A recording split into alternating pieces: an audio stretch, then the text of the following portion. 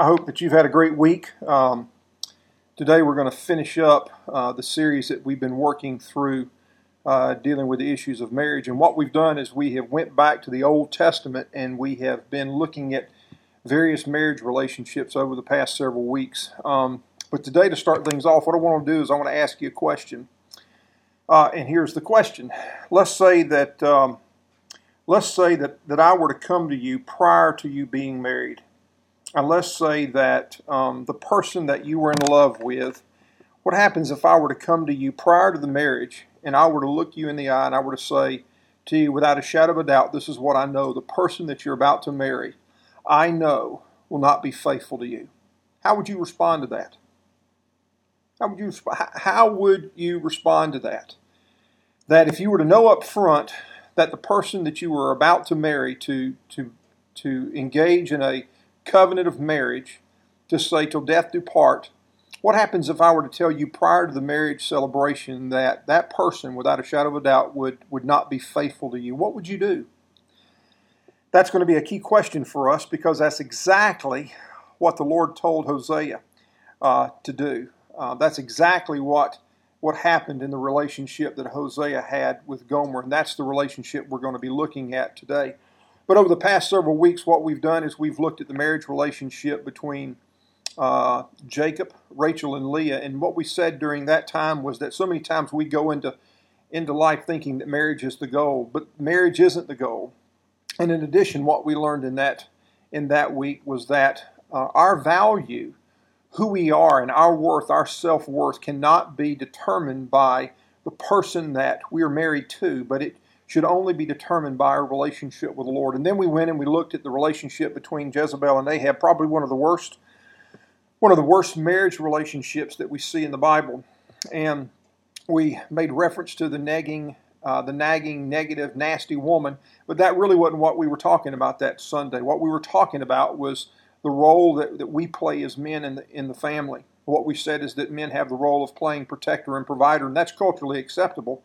But in addition to that, there's also some other expectations that the Bible gives us, that of being prophet, the mouthpiece of God within the home, as well as that of being the pastor, the shepherd. And we went back and we looked at the book of Jeremiah, and where Jeremiah made reference to the shepherds being led astray, and as a result, the sheep had been scattered. And I just, as I read that, I thought about where we are as families today and the fact that we aren't, as men, following through with the role that we have to play prophet and pastor shepherd within our homes. And as a result, our children and our families are being scattered, and there's so much destruction that's going on today. And then last week we looked at the relationship between Abraham and Sarah, and we asked, and we said this: when life don't go as planned, how should we respond? There are several ways that we do respond. Number one, sometimes we just run out of fear. We get afraid and we run. The second thing, sometimes we just go ahead and we get ahead of God. And the third thing is sometimes we just throw our hands up and we say, I quit. When things don't go as planned, I just quit. But the reality is when things get tough, it's not time to run away from God, but it's time to run to God. But today what we want to do is we want to look at the marriage relationship between Hosea and Gomer. And what we've said throughout this series has been, Lord, would you bring some things to our minds that might be helpful to us as we live out our marriage relationship, or if there are those that are here that are looking to get married. What are things, Lord, that you might point me to, some truths of your word that might help me out as I prepare for marriage? And so what we want to do today is we want to go to this passage of Scripture found in the book of Hosea. This can be a really difficult, hard book to find, but it's back in what we call the Old Testament. It's between the book of Daniel and Joel, and this marriage had every reason in the world to have ended in divorce, but it didn't. It didn't. It was about 760 years before Jesus was born. A man by the name of Jeroboam II was king in the northern kingdom of Israel, and this is about some 40 years prior to the northern kingdom collapsing, where Samaria would be destroyed. But at this time, in history, there were things were going pretty good. But something that we find in our own lives is that when things are going well, there seems to be always a decrease in dependency on the Lord. You know, you get a little money in your pockets and the stresses seem to slow down, and all of a sudden, when we were really dependent on the Lord, those things begin to wane. And it was during this time that there was a moral and spiritual decline. And it was during this time that God raised up a prophet by the name of Hosea. And he would have him speak to the people about their idolatry and their spiritual adultery and their sinfulness. And God's going to ask Hosea today to do some very, very difficult things. So I want us to pay really close attention. But why don't you turn to the book of Hosea and let's look at chapter 1 there, verse 2, and let's read as we walk through this time together. When the Lord first began speaking, is what it says in chapter 1, verse 2. When the Lord first began speaking to Israel through Hosea, he said to him, "Go and marry a prostitute so that some of her children will be conceived in prostitution." So here's the Lord. Get a load of this. The Lord commanding Hosea to marry a woman that he knew that would be unfaithful to him. And I don't know about you, but I sort of scratch my head and think, Lord, now, I don't think I heard you correctly. You wanted me to do what? You got to be kidding. Now, why in the world would you want me to do such a thing? And the Lord told him why. As he continued on there in verse 2, he says, "I want you to understand that this will illustrate how Israel has acted like a prostitute by turning against the Lord and worshiping other gods." So I want you to think about this a moment. Here's the Lord telling this young prophet to go and marry a prostitute. I don't know what would have been going through Hosea's mind, but I can tell you exactly what I would have been thinking. And here up front, God told Hosea right up front that, listen, I want you to understand that this woman that you're about to marry, she's going to be unfaithful to you. And she's going to cause you an awful lot of pain. But what I'm going to do is I'm going to paint a picture. I want to paint a visual to show how my people have treated me. I mean, let's put this thing in sort of a contemporary setting, if you want to look at it this way. Let's say you got a young man that senses God's call to ministry and he loves the Lord, and let's say that God speaks to him one day and he says, "Listen, I want you to go marry Susie." And you say, "Well, Lord, you have to be mistaken because Lord, she's a young girl with a reputation." Well, I know she is. And the Lord says, "But I want you to go marry her." Well, Lord, why in the world would you want me to go marry Susie? And the Lord says, "Well, I want you to marry her, but I want you to understand this. Even though I want you to marry her, I want you to understand and grasp that Susie's not going to remain faithful to you. She's going to become bored. She's going to get dissatisfied with your relationship, and she's going to disappoint you. As a matter of fact, she's going to hurt you very, very deeply, and she's going to step outside that covenant of marriage, but I really want you to marry her." And as difficult as that seems to us and as incomprehensible, that's exactly what Hosea did. He did exactly what the Lord told him to do. Exactly. And so in verse 3 it says he married Gomer, the daughter of Diblam. And we don't know anything else about Gomer's father except that this was his name. And God is going to use Hosea's faithfulness and his love and commitment to Gomer to show just how much he loves us. Now, I want you to think about this for a second. Here's a man that has a daughter that's she is promiscuous. And here's a father, and along comes this young man that God has called, and he's a prophet, and he speaks on behalf of the Lord. And here he comes in and he says, "Listen, I'd like to marry your daughter." I wonder what that man would have thought about Hosea. He would have said, he's going to save my daughter. He's coming to rescue her. And that's exactly what Hosea's name meant. It meant salvation. And that would have been exactly what her father would have thought when the prophet Hosea would have asked for her hand in marriage. I don't think there's any way that Hosea could completely understand what God was asking him to do until later when he would look back.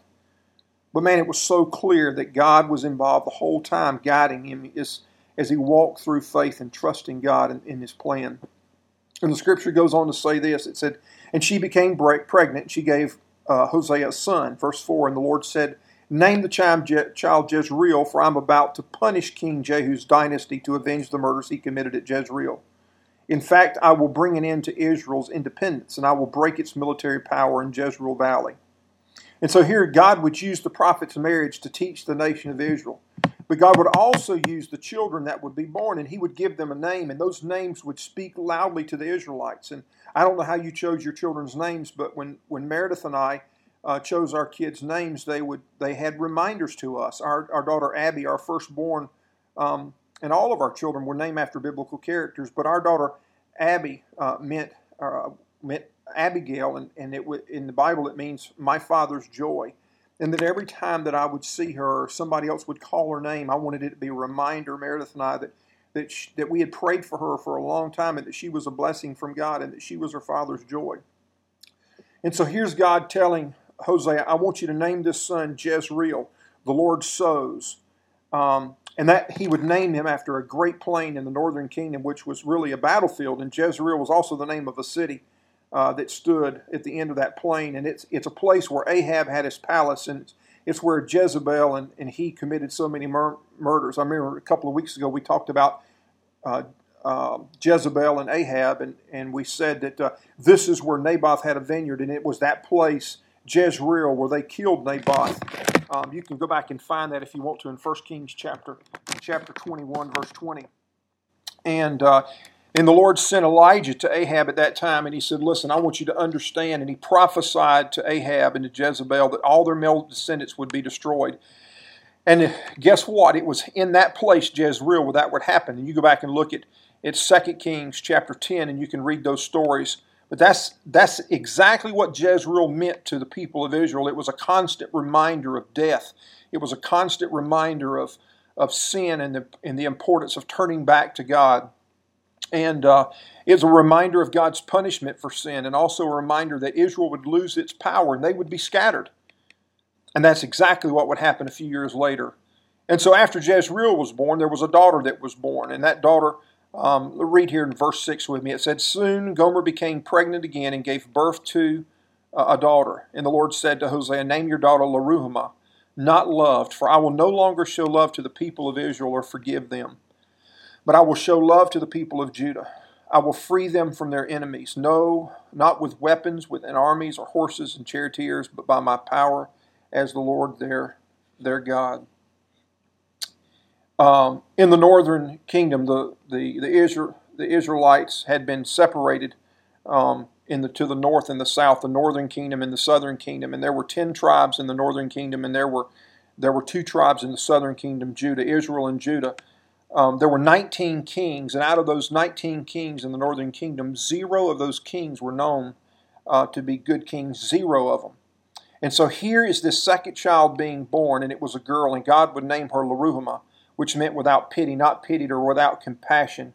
And up until this time, God had been so compassionate towards His people, even though the fact that they had disobeyed Him and they had walked away from Him. But now God's compassion had run out, and it was like raising a child and teaching them right from wrong. And you know, you raise them up and you teach them the difference between right and wrong, but they continue to disobey and they continue to rebel, and you still love them. But one day, you know, they turn 18 years old, they make a mistake, and you're waving to them as they're being towed away in the back seat of a police car. And that's the fact. It's not the fact that you don't love them, but it is what it is. You love them, but I mean, there's a price that has to be paid. And Leruhamah would be a reminder that God's patience had been exhausted. And then there was a third child, verse 8. After Gomer had weaned Leruhamah, she became pregnant again and gave birth to a second son. And the Lord said, name him Lo-Ammi, not my people. For Israel is not my people, and I am not their God. And Lo-Ammi, which means no kin of mine, not related to me. And all of a sudden we begin to hear God's heart. Here His people have rejected Him over and over and over again. And if you're in a marriage relationship where you've been betrayed, you might feel some of the same pain that God was expressing as His children were committing spiritual adultery and worshiping other gods. And you know, we read these things and we go, how in the world could God reveal His emotions in such a way? I mean, how could I can't believe that God would express Himself in this way. And I guess the response should be, how should we expect God to feel? I mean, do you just expect God to say that what the people in Israel were doing wasn't that really that big a deal? I mean, let's face it. I mean, let's say that, what if your spouse were to betray you? Would you just say it's not really that big a deal? You bet it's a big deal. And man, here God is angry, and God is hurt, and He's jealous, and He has every right to be, because He's God, and He doesn't want just part of us, but He wants all of us. See, I mean, think of it in this relationship. Let's say you're in the marriage relationship. Do you look at your wife and say, I just want you on Sundays? You know, somebody else can have you the other 6 days of the week. I mean, just give me Monday, Tuesday, Wednesday, and you can have Thursday, Friday, Saturday. You can have the rest of the week. Somebody else can have you that week. That's so far from the truth. It's not not the fact that God just doesn't want our hearts one day a week, but He wants our hearts 24/7. I got so caught up in this passage trying to look at, trying to look almost at it from a paternity perspective. Who was the daddy of these children? And I spent so much time. If she was involved in prostitution, was Hosea the daddy or was Hosea not the daddy? And it finally came on to me as I began to realize it wasn't the fact of whether or not Hosea was the father. It was the fact that his wife was unfaithful to him. She was unfaithful to him. And can you just imagine how painful that would have been? I want to divert just for a second, and I want to look at God's heart for a minute and show God's two responses to spiritual adultery, because there are two responses. And for those of you that are here today that say you just don't really care, you just don't really care how God feels, I want you to understand that God has tremendous feelings. And I want you to look at God's first response to spiritual adultery when we turn our backs and we walk away from God. And if you're taking notes today, I want you to understand this. Number one, that God has a very, very righteous anger. There's such thing as an unrighteous anger, but there's also such thing as a righteous anger, a right anger. And this is God speaking of the people of Israel. He says this in Hosea chapter 2. I want you to skip over to that with me. Hosea chapter 2, verses 8 through 10, he says, "She doesn't realize it was I who gave her everything she has, the grain, the new wine, the olive oil. I even gave her silver and gold. But she gave all my gifts to Baal. Everything that I'd given her, she'd given to Baal. But now I'll take back the ripened grain and the new wine, and I generously provided each harvest season. And I will take away the wool and the linen clothing I gave her to cover her nakedness, and I will strip her naked in public while her lovers look on. No one will be able to rescue her from my hands." And the Lord God says, "I want you to know that I am a jealous God, and you should have no other gods before me, no gods, no idols. You're to worship me and me alone." And we see that God is good, and His intents are pure, and His intents are righteous, and they're holy. And God extends Himself to us, and in the midst of that, we reject Him, and it makes God angry. And it's like God says, "You want to live without me?" This is what He's saying to the Israelite people. "You want to live without me? Go ahead. All the stuff that you had, all the provisions, all the protections, the things that I provided, your food, your drink, your clothing, not just the abundance, not in the abundance, but those basic items needed for survival. I want you to understand all that stuff. I want you to realize this. I'm going to remove that from you, and no one else will be able to replace my provision," is what God says. No one will be able to rescue you. And I want you to look at what He says in verse 11 there in chapter 2 through 13. He says, "I will put an end to the annual festivals and her new moon celebrations and her Sabbath days and her appointed festivals."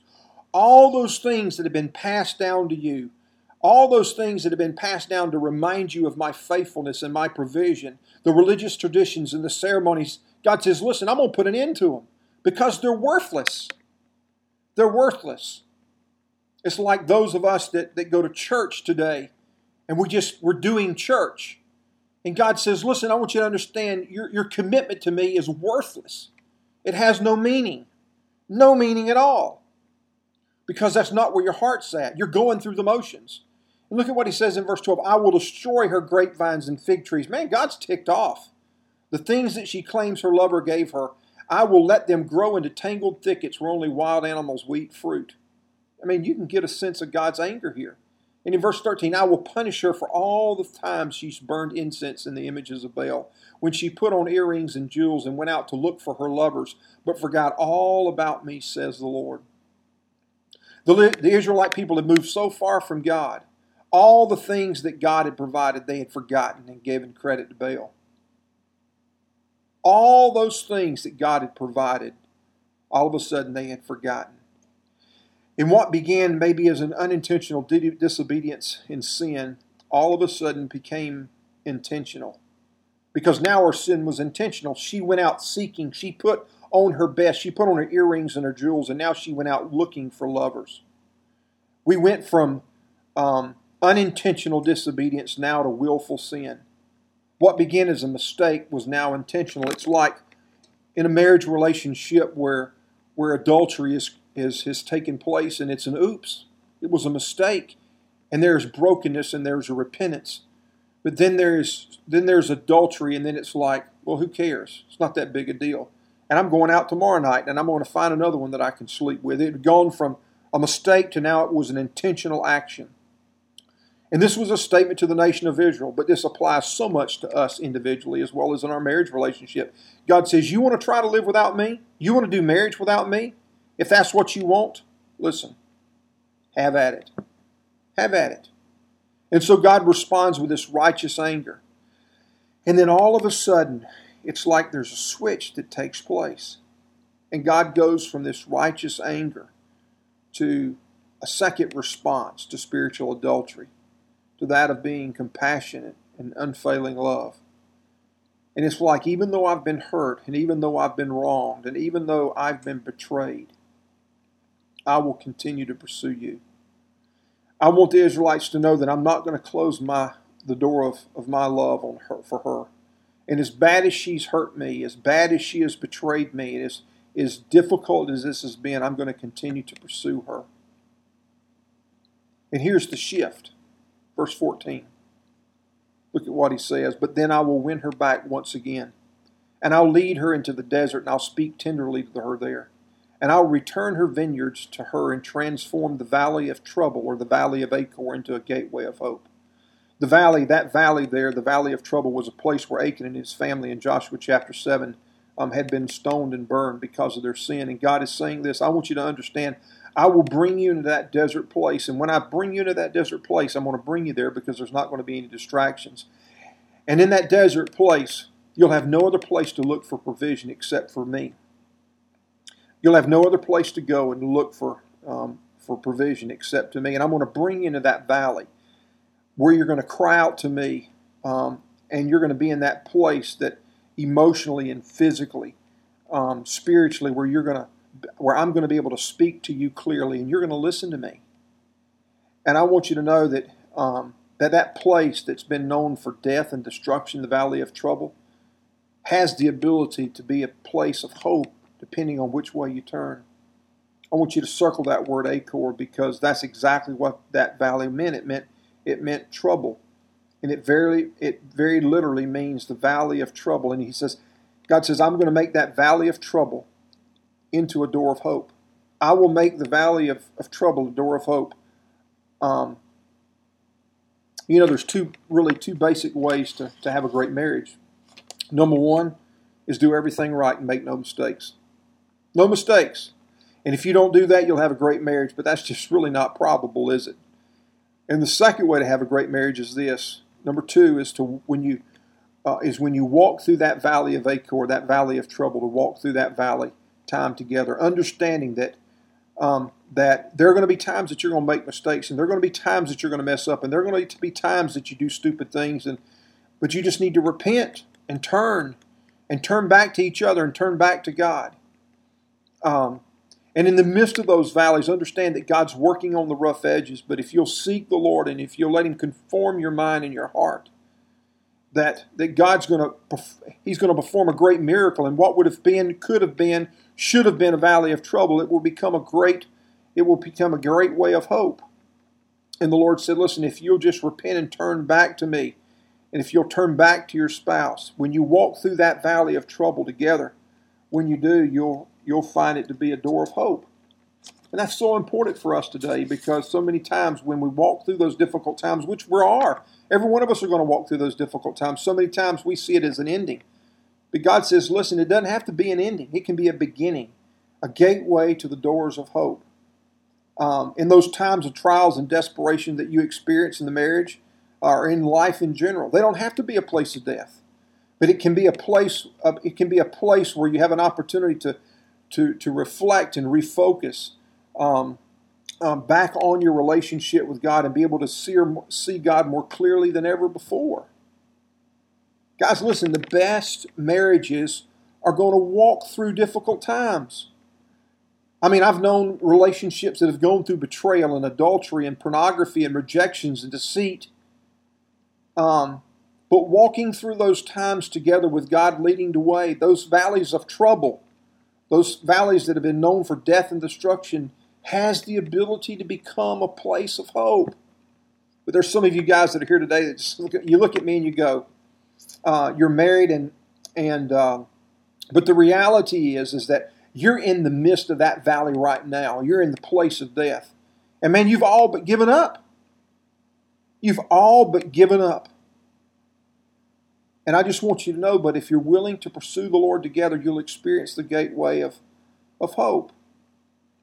And some of you here, and you're saying, but you just don't understand, my spouse just isn't willing to walk with me. So you know what you do in that time? You just have to walk it alone.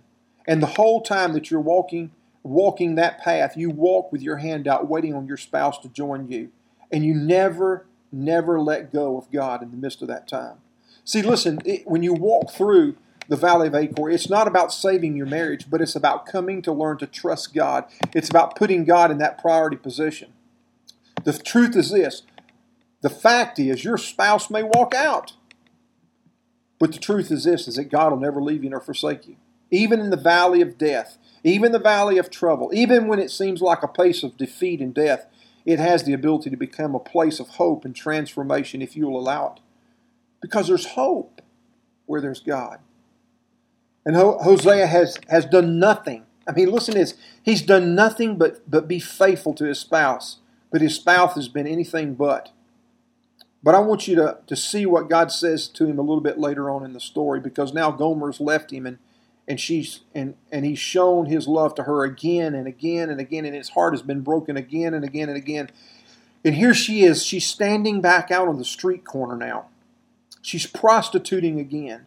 And you can only imagine, here's Hosea knowing what's going on. He sees what's going on.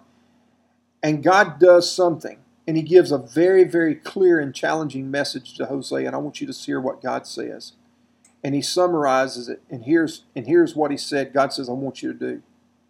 I want you to forgive as I've forgiven you. And I want you to love as I've loved you. To which we go, forgive? You have got to be out of your mind. Give her a second chance? I don't think so. I'm done. I mean, that's what we would say, but look at what God says in chapter 3, verse 1. Then the Lord said to me, go and love your wife again, even though she commits adultery with another lover. And we say, wait a minute. I mean, how in the world is that possible? I mean, how in the world can I forgive somebody that's treated me so wrongly? How can I love someone that has been so unfaithful? How can I bring myself to the place to be vulnerable again to someone that has betrayed my trust? And God says, I know it will be difficult, but I want you to be a billboard for me. I want you to show people, the other people of Israel, just the type of God that I am, because I want your relationship with your wife to represent my relationship with Israel. And look at what God says in verse 1 continued. This will illustrate you going to her and you getting your wife again. This is what he says. This will illustrate that the Lord still loves Israel, even though the people have turned to other gods and love to worship them. God says, man, listen, love. Lovers, I'm loving you. Love as God loves us, even though we turn our back. Forgive the same way that He's willing to forgive us. This is so tough because the guarantee, well, there is no guarantee. There is no guarantee that the marriage will survive. Even if you forgive and love faithfully, there's no guarantee that your spouse won't hurt you or betray you again. Even though we don't have a promise as to how things will turn out, God is so clear as how we should respond. He says, love as I loved and forgive as you've been forgiven. And even though divorce is an option, is it the right option? Doesn't mean that you might not be hurt again. It doesn't mean that things are going to go smooth, but it does mean that regardless if your spouse is faithful or not, what I want you to do is I want you to obey me, and I want you to leave all the consequences up to me. See, Hosea, what I want you to do is I want you to choose to do what's right. And like I said earlier, the hard part of this story is there are no guarantees. And I promise you this, you get your friends involved in your relationship when it's going this direction, and they're going to look at you and they're going to say, you're crazy for hanging around. Nobody deserves this type of punishment. But listen, this isn't about them. And it's not about what they think as they try to protect you. But this is about you standing before God and seeking to honor God and trusting Him in the valley of trouble. And all of this stuff brings up so much emotion, doesn't it? Because we all have the ability to say, but you just don't know what I'm going through. Or you don't know what my friends are going through. Or you don't know what I've been through. And some of you right now have been through divorce and you're thinking of all these different things. Listen, man, we can't go back and repeat the past. If there's been mistakes made in the past, you need to ask the Lord forgiveness. But this we're talking about now. Because I believe God is speaking to us right now. There are those people, and every one of us are going to experience difficult times in marriage. Man, I live life just like you do. Meredith and I have difficult times. We may not have faced some of the same issues that maybe some of you guys have faced, but we have walked through those valleys time and time again. But as we walk through those valleys together, we have always been able to discover and find that door of hope. This is what the end of the story looks like. God tells Hosea to go and pursue his immoral wife, and here's what he does to show his love again. He takes some of the money, and he goes down and he buys her out of prostitution. I mean, she's standing on the street corner, and he goes down and he purchases her back. She's standing in the brothel, and he goes down and he buys her back, and he brings her home. I mean, isn't that the craziest thing you've ever heard of? He goes down to the house of ill repute, and he pays for his wife. And we look at that and it makes us angry to go, why in the world would you do that? Why would you extend yourself that way? Why would you be so vulnerable when there is no guarantee that she will love you back, or that she will come back and she'll be faithful? Until you come to the place to understand that, man, that's exactly what God did for us. That here we are standing on the street corner and we're prostituting ourselves against God by worshiping other idols. Why? And the Bible says that while we were still sinners and while we were still standing on that street corner, Paul said Christ came and He died for the ungodly. Here it is. We're talking about Hosea taking his finances and going, what he has, his earnings, and he's talking about going and purchasing his wife back.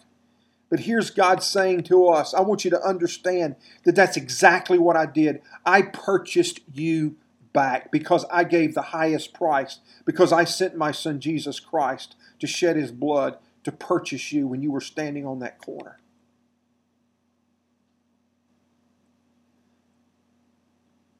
Just so that we could understand the true extent of God's love. That while we were yet sinners, and that while we were yet running, that while we were still being unfaithful, that God still loved us. You know, I don't have a clue of how this marriage ended. There's no record of what she did. But how in the world could she walk away after she experienced the full extent of His love? That even though she did what she did, here it was that Hosea chose to obey God and pursue her.